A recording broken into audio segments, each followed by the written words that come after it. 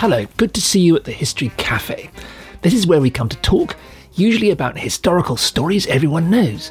We just want to try out some new ideas. I'm John Rosebank. And I'm Penelope Middlebow. At the History Cafe, we revisit stories that have got stuck in our collective memory, but just don't look quite right to us.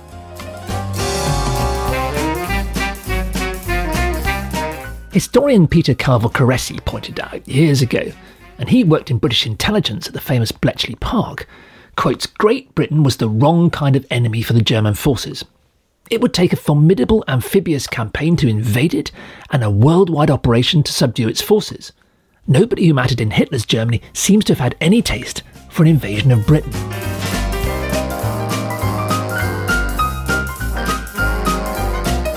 President Kennedy drew the only conclusion an intelligent observer could draw.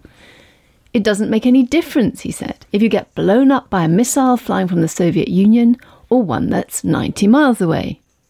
And by the end of day 2 of the Cuba Missile Crisis, everyone in the room knew it too. As Ted Sorensen's memo stated bluntly, quotes, these missiles do not significantly alter the balance of power. The missiles now on Cuba were irrelevant to the nuclear threat facing America.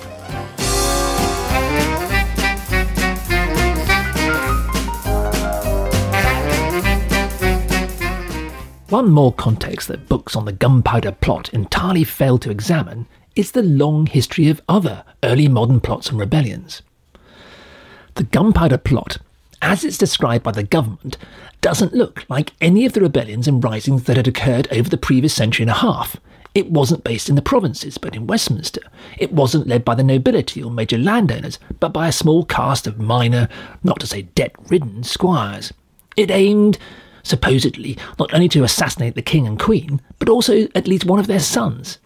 In the light of the long historical precedent we've seen, this was all extraordinarily unlikely. Anne Boleyn seems much less important than she used to. In 2010, historian George Bernard published research on a document in which Henry freely admits to the Pope that he's been sleeping all along with the woman he wants to marry.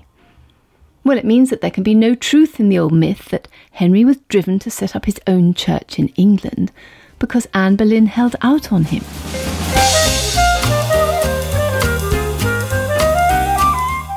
At 11 o'clock on the night of the 4th of August 1914, Britain was at war with Germany.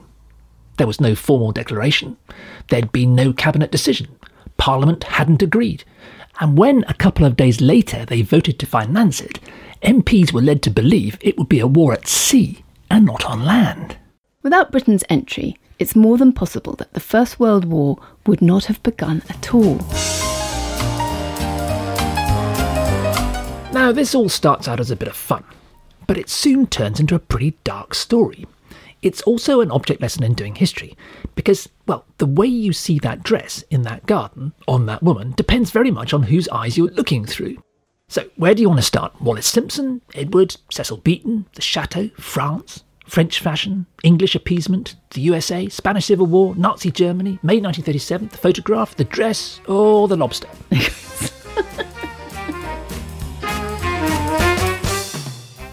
You can find us at historycafe.org or on your usual podcast platforms. So get yourself a coffee, pull up a chair, and let's see what happens.